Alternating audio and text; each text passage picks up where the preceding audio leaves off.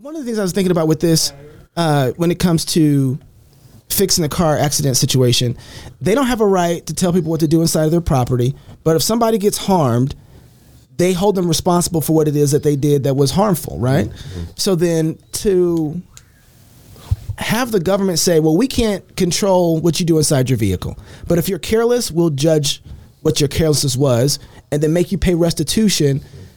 Thank you. As we would with something like a thief or an ox goring situation, right? And say, okay, that's what we're going to do.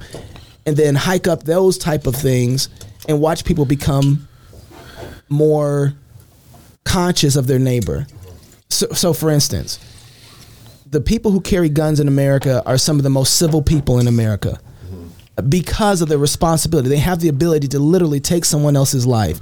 They break less laws than police officers, right? Mm-hmm. And so having a civilian be responsible and think through the process of what it means to be a true citizen, to carry that type of power with them, they think through things. They de-escalate situations more than anybody else. They're just completely responsible. And so to say, because they know the punishment on the other side if they make a mistake with that, and they're like, I don't want to deal with that. Let me work within my responsibility. And sometimes people with guns would be the first ones to be like, I don't mind being punked. I ain't worried about my pride being all pumped up. I'm going to step back and be like, all right, man, you got it. Take it, go.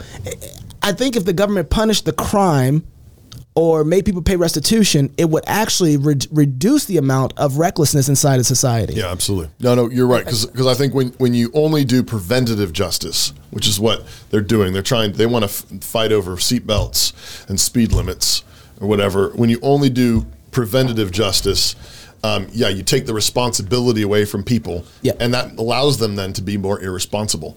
Yeah, exactly. But if you actually, which is why the deaths didn't go down. Right. When you practice punitive justice and you actually give biblical penalties to actual carelessness or crimes, then that emphasizes personal responsibility. And responsibility in general is what makes people actually more careful, more thoughtful, because they know this is on me. We think the other way around about this at the end of the day. Yeah. Nate, how you doing, man? I'm living the dream. Warriors tending gardens, Nate Spearing. Would you tilt your camera down a little bit for us?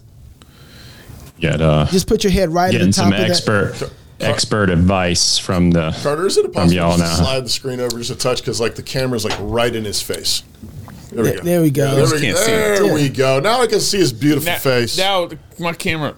Now you can't see. It's okay. It's all right. So, I can see it. I do this. So Nate, you can slide it back a little bit further, Carter, if you want. There you go. How's that? All right, that's good. Cool. We can all see you, Nate. This is backstage. This is backstage. Nate Spearing with us backstage. And on YouTube? Yeah, and on YouTube. By the way, hi, YouTubers. We don't normally drop this on YouTube because, this is for club members. But if you want to be a club member and not support Fox, because we just did a whole show on why you shouldn't. Yeah. Because YouTube and Fox, they're just alike. They hate their audiences. Oh, Gabe, you're so... Yeah. Okay, maybe you do. When you trace the money back, it goes to the same spot. Yeah. Oh, okay. Well, all right. Okay. Not over here, it don't. So that's one reason to become a Fight Laugh Feast Club. Talking about Fox and YouTube. Yes. I got you. So, Nate, I don't even know how to introduce you because you do stuff. And, well, you special forces. You've done things that I haven't done. I don't even know what to say. How would you introduce yourself? You have a podcast. Yeah. We've done some training with you on Warriors Tending Gardens at the Fight Laugh Feast Conference in South Dakota. Would you tell us just quickly who you are and what you do? So Nate Spearing, Nathan as my mama calls me. And I did 14 years in the Army in Special Operations, Ranger, and other things after that. Let's not give Gabe the mic. He always messes that one up, right Gabe? and he got out because I have 5 kids and initially started construction company, do some real estate. We're now doing farming because we actually got on the farming train about a year ago, maybe slightly before all the stuff that's happening with food because of Reed and Rory Groves and durable trades. So we went pretty hardcore on farming and local community. I was gone too much. I was deployed. I went 12 combat deployments and just wanted to be a present. You were in the Air Force? Air Force. Yeah. I was a rescue swimmer in the Coast Guard. Which is why you're qualified to be here. So then this morning you sent me your podcast and I was like, bro, great podcast. You did a really good job. But you left just like this taste in my mouth for so much more. Because you have 5 years particularly of trained experience in rescuing hostages. Yes. Yeah. I the later part of my career, that was kind of my primary focus was high value targets, but also hostage rescue missions. And I think I spoke about on the episode that, and I say it often, anybody can be trained to shoot a gun on the flat range. And you have steel, you have paper targets, and the conditions are kind of fixed and set. But when it becomes a two-way firing range, and then when you introduce non-threat targets or hostages and innocent bystanders, that's the most complex. About in the podcast that I dropped today, Life on Target podcast. I don't believe you actually said I did a good job. You just launched right into the critique, which is really actually why I like you. We don't have to, and that's how it was actually in the military. We talk about it all the time. We don't need to talk about what we did good. We're focusing on how do we get better. How do we, and so I'm actually excited because you brought some really valid critiques, and in some ways, I have a hard time envisioning and even just talking about what do we tell the average guy? How do we talk about the police officers and the way they responded and things? And so I'm looking forward to the discussion. But specifically, when you get into a hostage situation, when you get into a situation like school shootings or like church shootings or, violent guys in the parking lot because ex-girlfriend, whatever, there's just, it's a level of dynamic variables that just require a huge amount of training and is really hard to get the reps in to be confident to do that well. So let me repeat a little bit here to make sure I got it right. So you were a hostage negotiator for the Coast Guard. Mm-hmm. And exactly. Would Knox be a high value target that you would extract? It really actually depends on the week. Because you never know which kind of associates he's going to have in a given week, who he's getting into, whether he's going behind the scenes and trying to uncover some stuff in the church. You never know. Hey, he's not wrong. He's not wrong. If the SBC comes after me, you better come get me. That's all I'm saying. I feel like the way that Dave has been going after people, it's going to be rescuing him from people that have Christian on their name tag, but are too scared to speak. Well, we got Spearing, got our back, Here, I want to work through this because you talked about the timeline in your podcast, but could you walk through kind of the timeline and then walk through what they did versus probably what you would do? I want to bring your tactical experience into this. And I want you to kind of break it down because when we were texting, I'm gonna read some of your texts. I'm just gonna let you know right now because you were very gracious to say, all right, listen, when people are in a shooting situation, everybody's good shooting one way, but when they got bullets flying at them, there's chemicals that kick in their body. They don't operate the same way, and their muscles are all flab. They don't have it. There's something else that has to go on because they don't get the reps in. Can you walk us through Uvalde and then kind of what they did versus what you would have done in that situation? Yeah, I guess one of the things we talked about via text that may be worth saying is we don't know the details, like the final results of everything that happened hasn't come out yet. So what I don't have any particular access to anything that on this. I just basically searched the exact search I started out with when I was prepping for my podcast episode was Uvalde, Texas shooting timeline, I think is what I typed in. Because the news outlets will put out kind of this is what we know blow by blow. And then I pulled up, so I have, two screens in here I do construction. So I got estimates and things. So I had two screens up and I put the Google Earth Street View up. I dropped the guy down. I took the timeline. They had the overlay in the timeline of the satellite imagery. And I wanted to get on the ground. And I just started going through the timeline. and what happened, and then moving the guy as best as I could to kind of see what's the terrain this guy went through, what's the situation, and That's just scary. to try to embody. Yeah, I mean, that's technology nowadays, you know. Sure. And I was just trying to recreate what does the terrain look like? What were they trying to contend with? And you know what the one timeline I read was he crashed into a ditch or a culvert in his grandma's car. This guy actually was violent towards his grandmother, and it seemed like she Shot her in the survived. face. He shot her in the face. She called. Yeah. Shot her in the face, took her car, crashed it into the culvert. You can actually see it on Google Earth Street View. It's like one of those drainage ditch. He got out of the car. It looks about to be a 6-foot chain link fence kind of at that point. He goes over the fence. Well, before that, walks. he shot at two people walking towards him. Correct. That were going to There's come and a help funeral him. home. Yep. Funeral home across the street. Two Yep. men is what it says. Yep. Shot at them. They run away and call the cops. Yep. Okay. So conditions are set right there. There's two men, and I think one of the things that where we live in a comfortable society, one of the biggest problems we have is we have deputized authority that we have, or we've given the government authority we have to protect us. So we don't take that authority when we see these two men ran away. They wouldn't call the cops. Yeah, because ultimately, what's happened is we got in this global economy, and all of us are walking. Most of us in America, a lot of people in America, are walking through and thinking that's the cop's job. That is the politician's job. Yep. That is but those of us that live in community, that live in church, that have authority, have a pastor, have a session, have other brothers walking with us, know that we are all responsible for each other. Wow, Nate. That's for how we treat each other, and how we treat our wives, how we treat our kids, and those of us that have submitted to godly authority in all areas of our life, submitted to our session, submitted to and that David, about sphere sovereignty.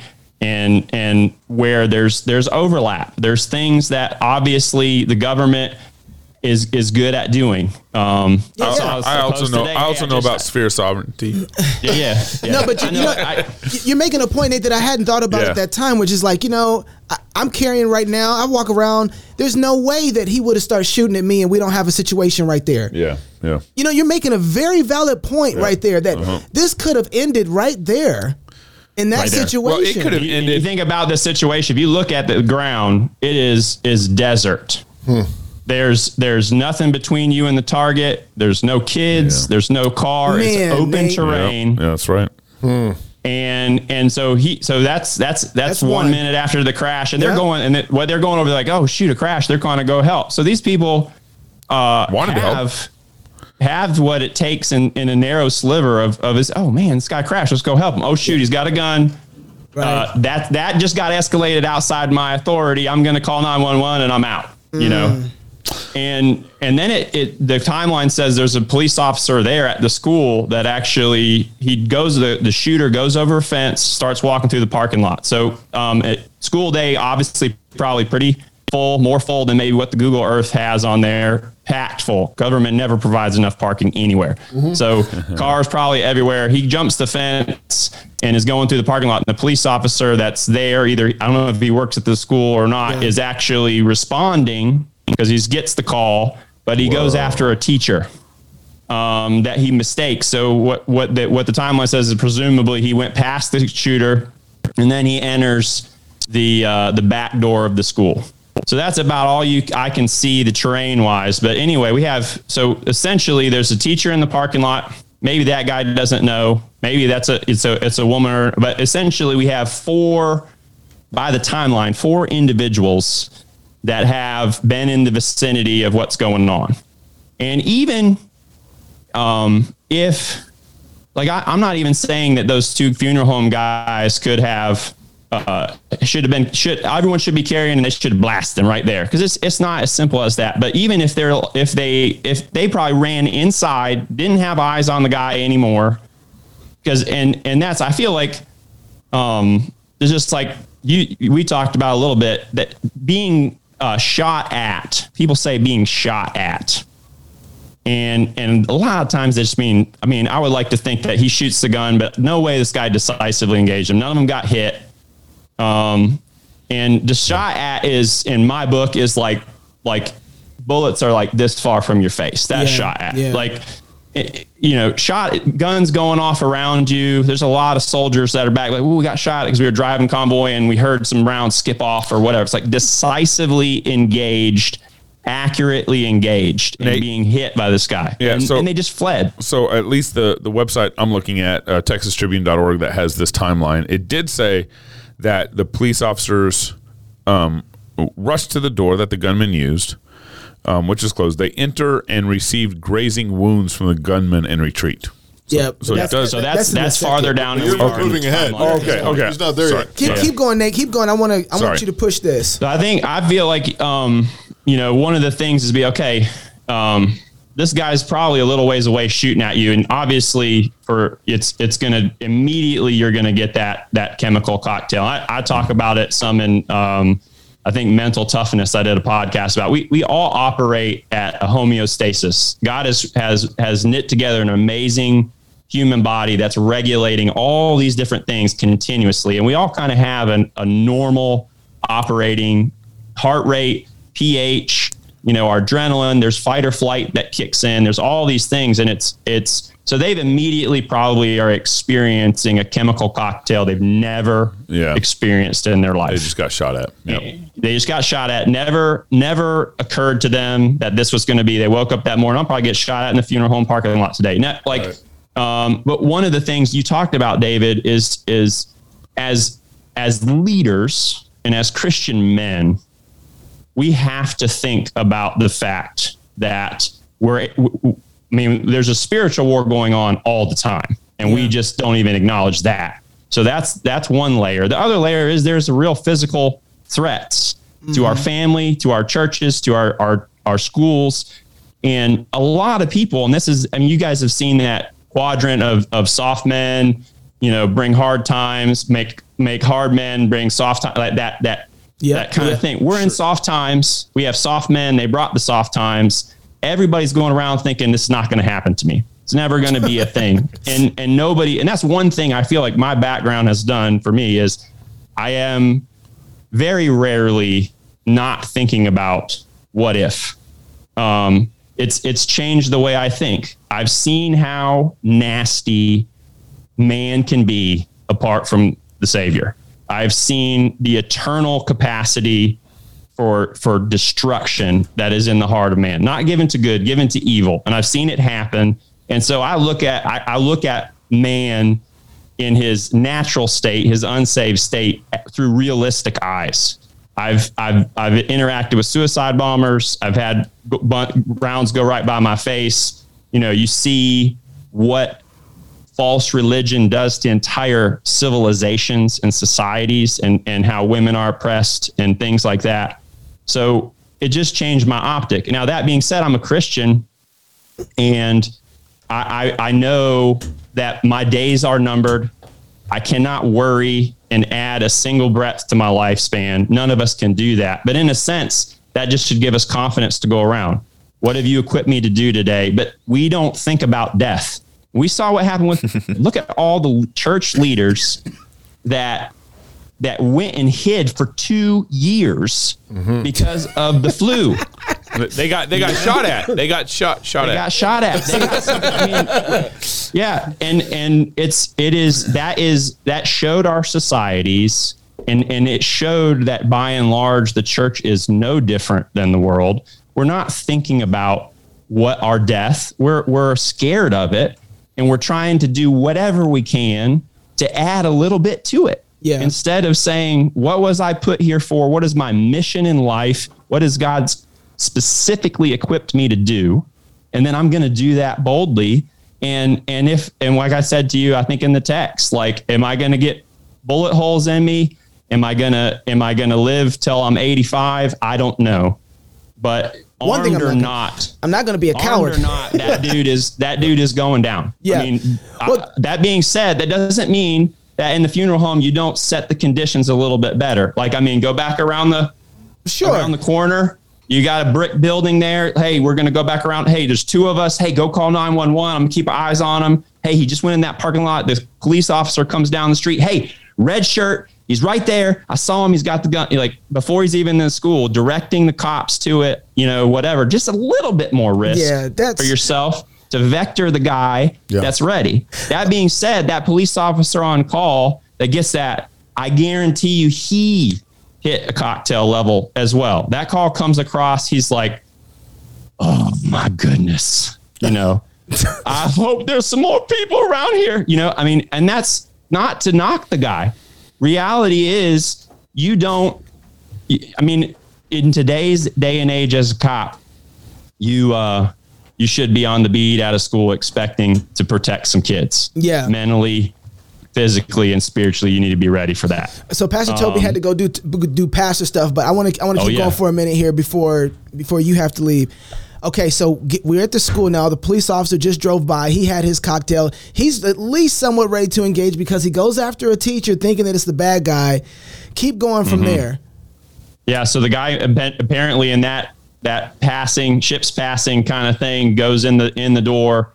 And I think I should have the timeline up. I looked at that same one, the Tribune timeline, but there's a lot of rounds exchanged after he goes in. I can't. I'm gonna see if you can pull it up. I think it's over 100 rounds when he gets in. But there's also, he was apparently shooting at the school building as he's walking in. Right. And the officer. But to me, what made me think of this is all the chances that everyone had to act on this. I mean, the cops had already been called twice by the time he got over the fence. Right. And then a teacher called the cops from in the building as he's walking up. And I want to say, though, I understand that the time period when the cops can show up and all that, I'm not even blaming the cops. I'm blaming like the two guys that went and called the cops. Yeah. And then the teacher who called the cops from the school building and then doesn't like alert. Well, and we talked about it, I think, at the Warriors Tending Garden training. There's these gates that you go through. Yep. You don't have this tragedy in this shooting without a number of things going wrong. And and we have to go way back to this particular guy's childhood. It was his father present. What is his, you can look at the social media posts and you don't see a joyful young man. You see somebody that's deeply troubled and that hasn't got the training, the admonition, the nurturing that is due to a young man. And we go back that far even leading up to that point. You did such a great job with that, I thought, in your podcast, really going after that. So I did think it was good, but we have a certain relationship, so I'm going to talk to you a little different than I'm just going to be like, because I know you're getting the reps in. For sure. But you definitely went through all that and made a very good case for there's a failure of this young child way before we ever get to this. That there's a gate there. How about that? There's a gate that started in the home that we didn't protect well. But there is this, so we're past those gates, and that gate has bled all the way out into society now. Yep. He gets inside the school, the officer's there. I think the main thing I want to kind of get at, Nate, and I asked you, okay, so we can see the breakdown. Parents show up.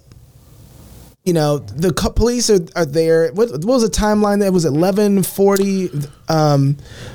When what happens? So we got 11:35, I believe the first call was, and then after that, when he gets inside, the first call was grandma. The second call was like 11:33. Yeah, you might be close for the second call. Yeah. So I want to get to the point where you got this person inside. You have police there on the site.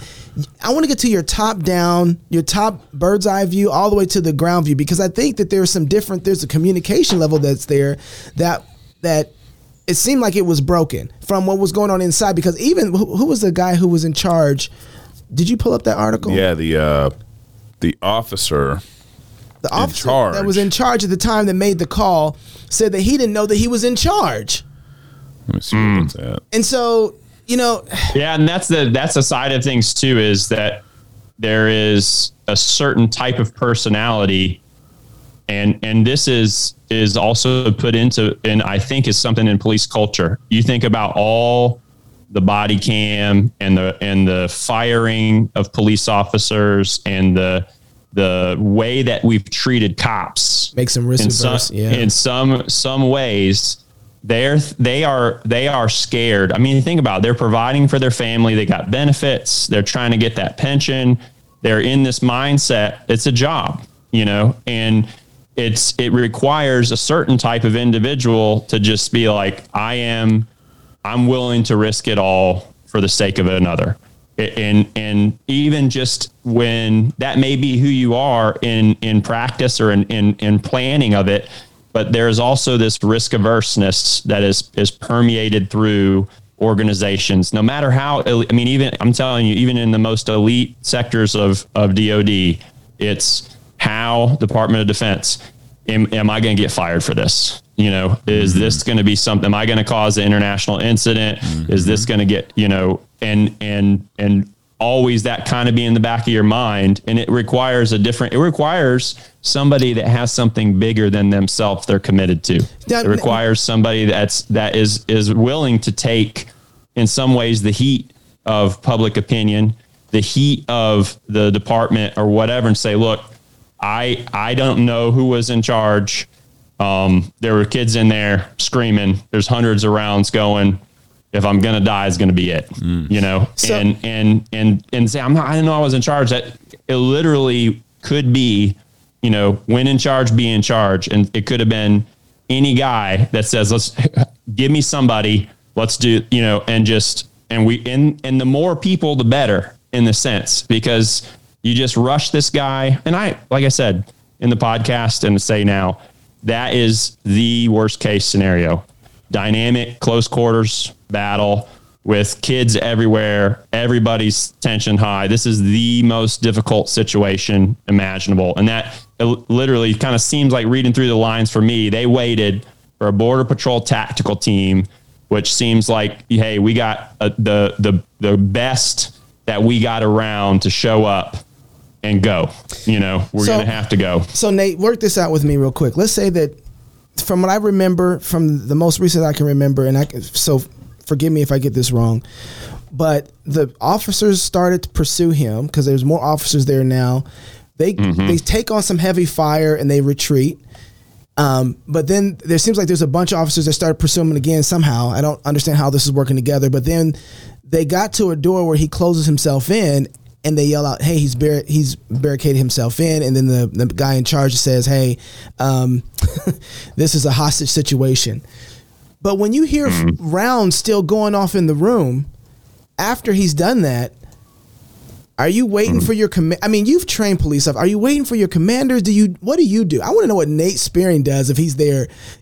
What do you do? Well, I mean, we've actually talked about this before in some ways, and it is going to be situation dependent. And I'm not really super familiar with when something's being said, hey, it's a hostage situation. I'm not thinking that guy is mentally stable and is saying, hey, this is a hostage situation, is using this vocabulary. I'm thinking that there's police officers hollering it out.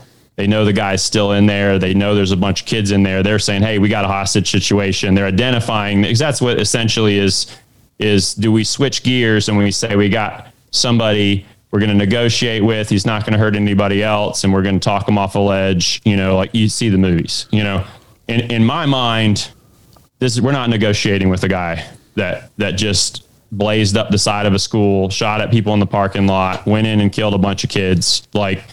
But that is the lowest level guy on the ground view. I can't necessarily speak to how the techniques and protocols go. For sure, somebody's showing up, and I think I don't mentioned it, but it is easier in this situation to let all the killing have been done by the bad guy from a percentage, and to not have been the guy on the ground that said, go, execute. Oh shoot, we killed 2 kids, So, cause you think about the headlines right now, they didn't go. Okay. Switch it around. They went in, they're being honest brokers of their skills. They're like, I have never dealt with this before. How do I handle this? I don't want to be the guy that shoots a kid. okay, let's get a negotiation. Like they're working solutions. No doubt they're working solutions. And that matrix is super complex with every single person at a chemical level where they've never been before in some ways. I mean, it's chaos. So I think that at the point where there's dozens and dozens of officers outside, and then there's a live stream on that timeline of a parent that's going up there. There's cops trying to get parents back because parents are getting fanatical. Like, my kid's in there. What are we doing? If you're a parent, are you going in for your kid, Nate? Yes, for sure. No questions. I don't care if it's not my kid. I'm going in. And I'm not, and that's the thing too, is it would be me kind of looking at the situation. This other thing, we've dealt with this tactically before when we're assaulting buildings in Iraq. It took us a little while. Oh, they know we're coming in the door. Let's not go in the door. Let's go in the window. Let's blow a hole in the wall. Let's do that. Like it even took elite organizations a while to figure out, you go a different way. You come into the, and so I'm looking at the situation. I'm stepping back and I'm looking at kind of where everybody is, and I'm finding a back way, and I'm moving pretty slow. Like at the point that it's kind of diminished down. It's not like right at the breach, because at the same time, I think I said it in the podcast, violence of action makes up for a lot of failed tactics. Just executing fast, immediately, taking the initiative, surprise, violence of action.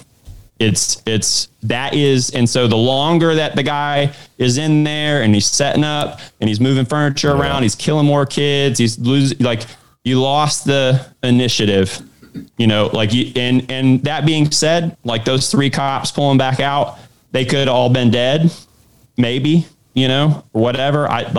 Maybe they were able to vector say, hey, this is the door, and there were some advantages to having not all 3 guys dead. But at the same time, I'm probably not going. If I went in that door, this is me, I went in that door, I get blasted. Okay, I'm stepping back, window left, window right. Okay, I'm going in the classroom window, one classroom over, I'm moving to the door, I'm shooting the guy in the back of the head.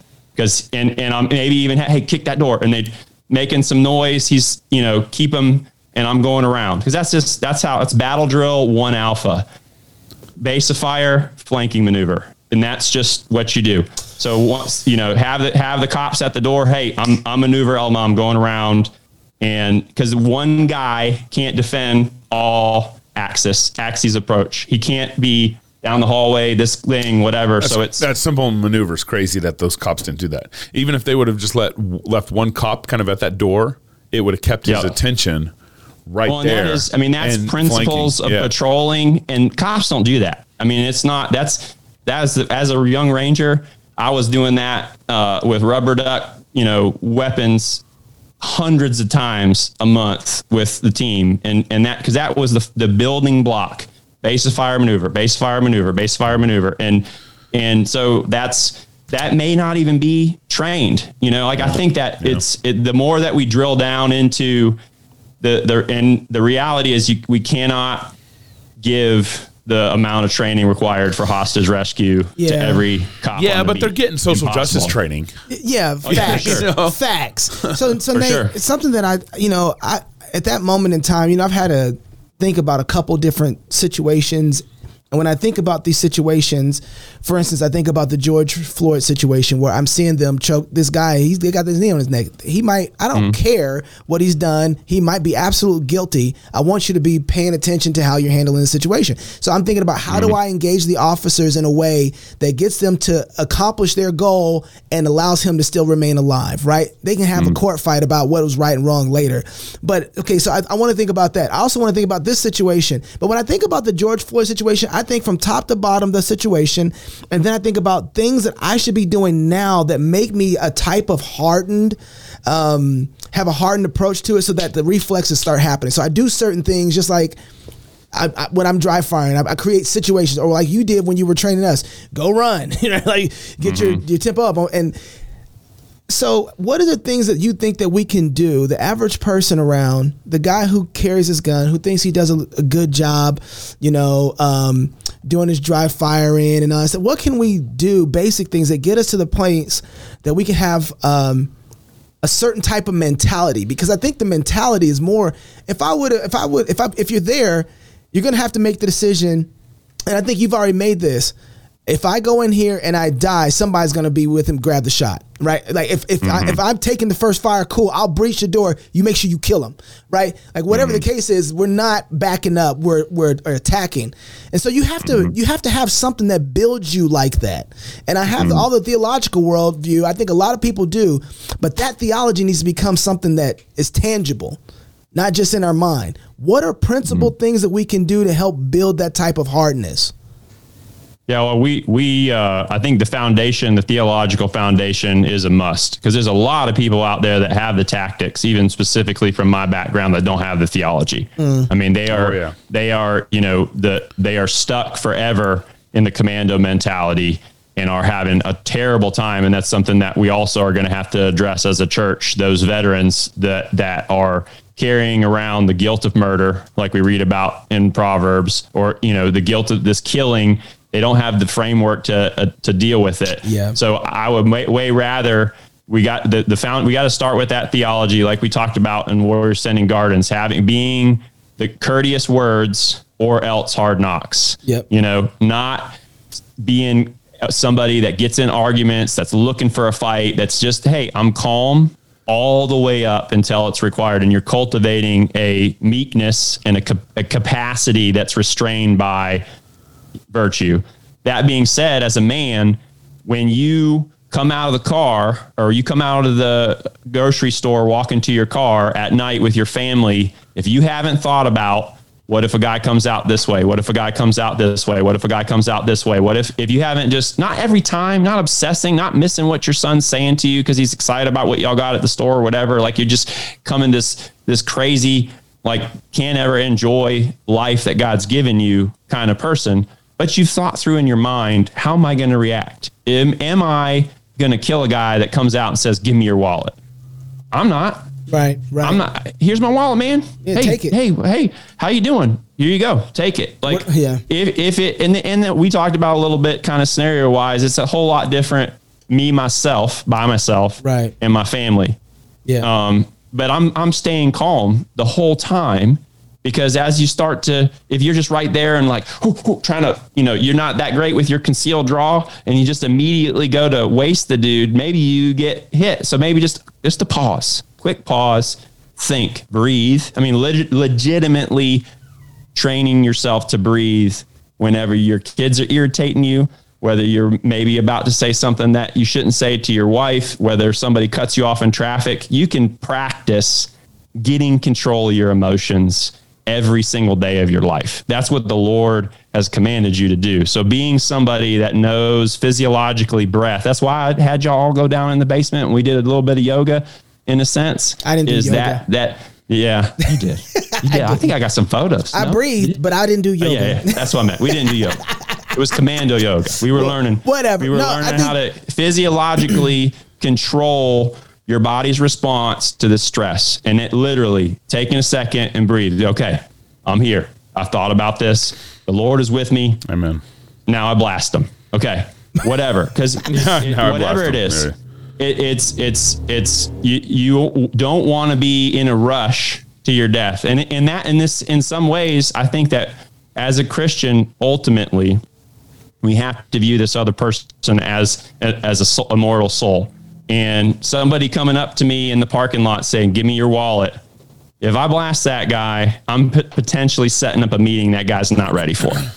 And that doesn't mean that I don't blast him and I let all my kids and my wife be subject to his vile behavior. Because that's that thing about the turn the other cheek, and that we mix all that in with our theology, and we don't understand that. I don't get to stand by and let somebody oppress the downtrodden. That's right. Because I want to give them a track and lead them to Jesus. Right. I don't like, you've made these choices. I'm in a position of leadership, and you have made choices that brought here. And now I have to act as a man of God that is leading my family, leading my community. I'm sorry if the conditions, but in some sense at the same time, I mean, just start to pray even, because I believe, specifically in these stateside situations, I mean, my plan in the church situation, I'm closing the distance, but I'm shouting out the name of Jesus at the same time.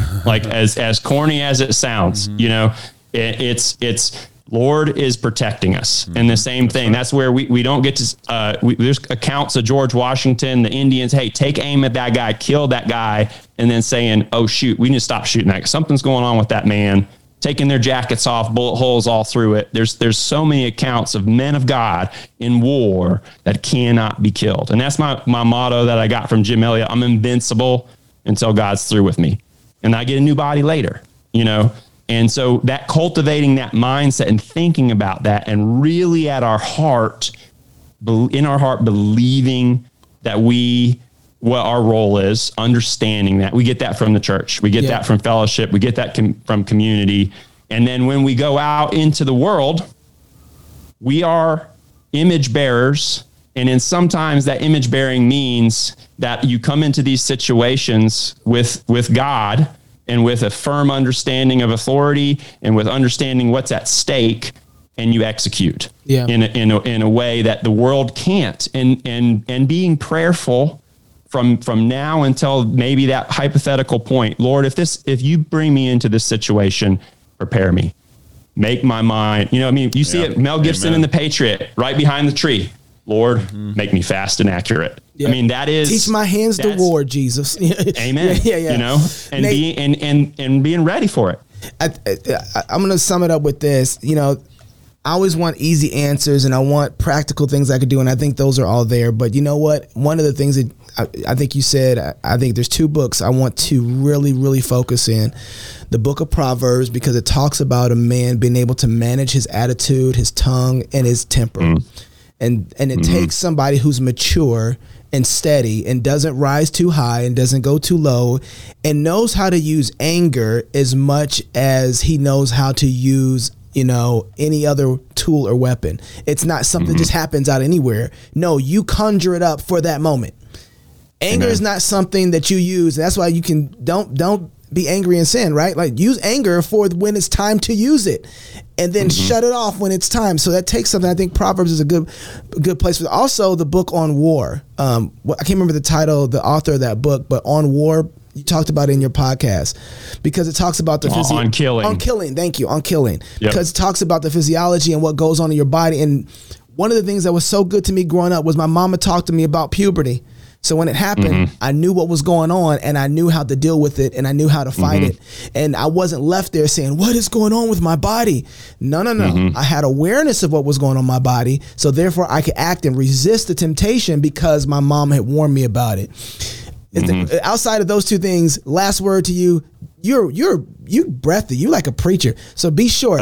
Is there another book that you would recommend outside of those two? Well, I just finished Why Men Fight. Or I think let me make sure that I got that title right.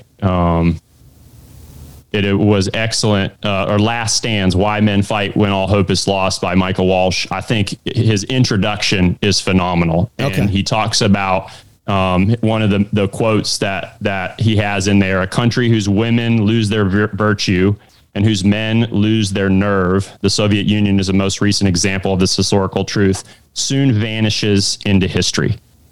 When every man is a lackey, a slave, and every woman a whore, the country is finished. A land of strong women and weak men is a dead country. And it's not necessarily wholly true of what we're experiencing right now, but I think that was it's a really good historical account of men fighting to protect what they love. And to see that historical view of all these times when there was no hope and they fought anyway and oftentimes died. And that's, I think, the hope is not to live a few years longer. The hope is to live in accordance with God's word, live obediently. And so being prepared and reading these historical accounts of what men do and understanding your role and being ready for it is essential. especially men in the church these days. Hey, Nate, thanks for joining us, man. This was last minute, and I appreciate you, dude, and appreciate what you've done for our country. And you, brother, honestly, I'm not joking. I really did enjoy the podcast, but I knew you had 3 or 4 more gears in you. So I'm glad to be. I'm glad to be sitting down talking with you. It's almost been a year since we've been in person. We're gonna have to. That's true. We'll fix that soon. 4th of July. I don't know. Get out of second gear. Get out of second gear. That's all. All right, I gotta go run. It's hard for us rescue swimmers. We tread water. Speaking of family, I gotta go move a house. So salute to your brother. All right, man. Absolutely. Have a good one. Bye, Nate. Bye. Armored Republic exists to honor Christ the King by providing tools of liberty to free men. New York State just banned body armor. Armored Republic is suing the state of New York in federal court to resist their arrogant war against your God-given rights. Mass shootings are tragic acts of evil that are best resisted by armed citizens and brave watchmen ready to fight back. The main violent threat to human life is not individual criminals, it's tyranny. In the 20th century alone, governments killed 169 million of their own unarmed citizens. Unarmed citizens are the stuff of dreams to tyrants and criminals. The Second Amendment is an acknowledgement of your God-given right to own a rifle and body armor. The 14th Amendment acknowledges the duty of the federal government to stop tyrant states from stealing your God-given rights. Legislators of New York, you are oath breakers. You proudly steal the rights of your people and oppress them without a second thought. Your law is null and void. It's unconstitutional. It is an offense against God, and there is no king but Christ. This is Armored Republic.